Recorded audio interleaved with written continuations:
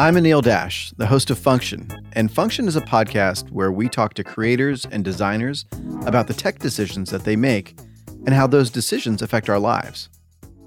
I'm a creator myself. I got into tech to make software that would make people's lives easier and better. But in the last 20 years, a lot has happened to make the internet a very scary place. In tonight's Health Edge, the growing trend of cyberbullying, the effects having a real-life impact on the mental health of our children. It's clear now that we didn't do enough to prevent these tools from being used for harm as well.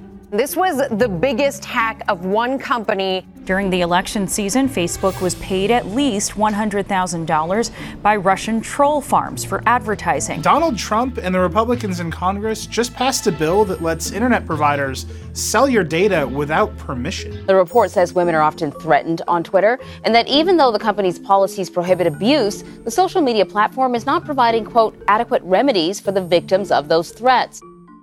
So this season on Function, we're asking a simple question.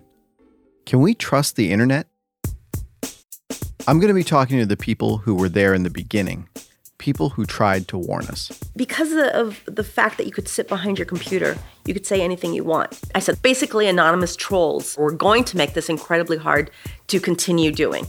A book I wrote came out in 2011. There was a whole chapter specifically dedicated to the negative effects of the internet on democracy. And 4 or 5 years later, it became a subject that you can't avoid, and everybody is talking about it.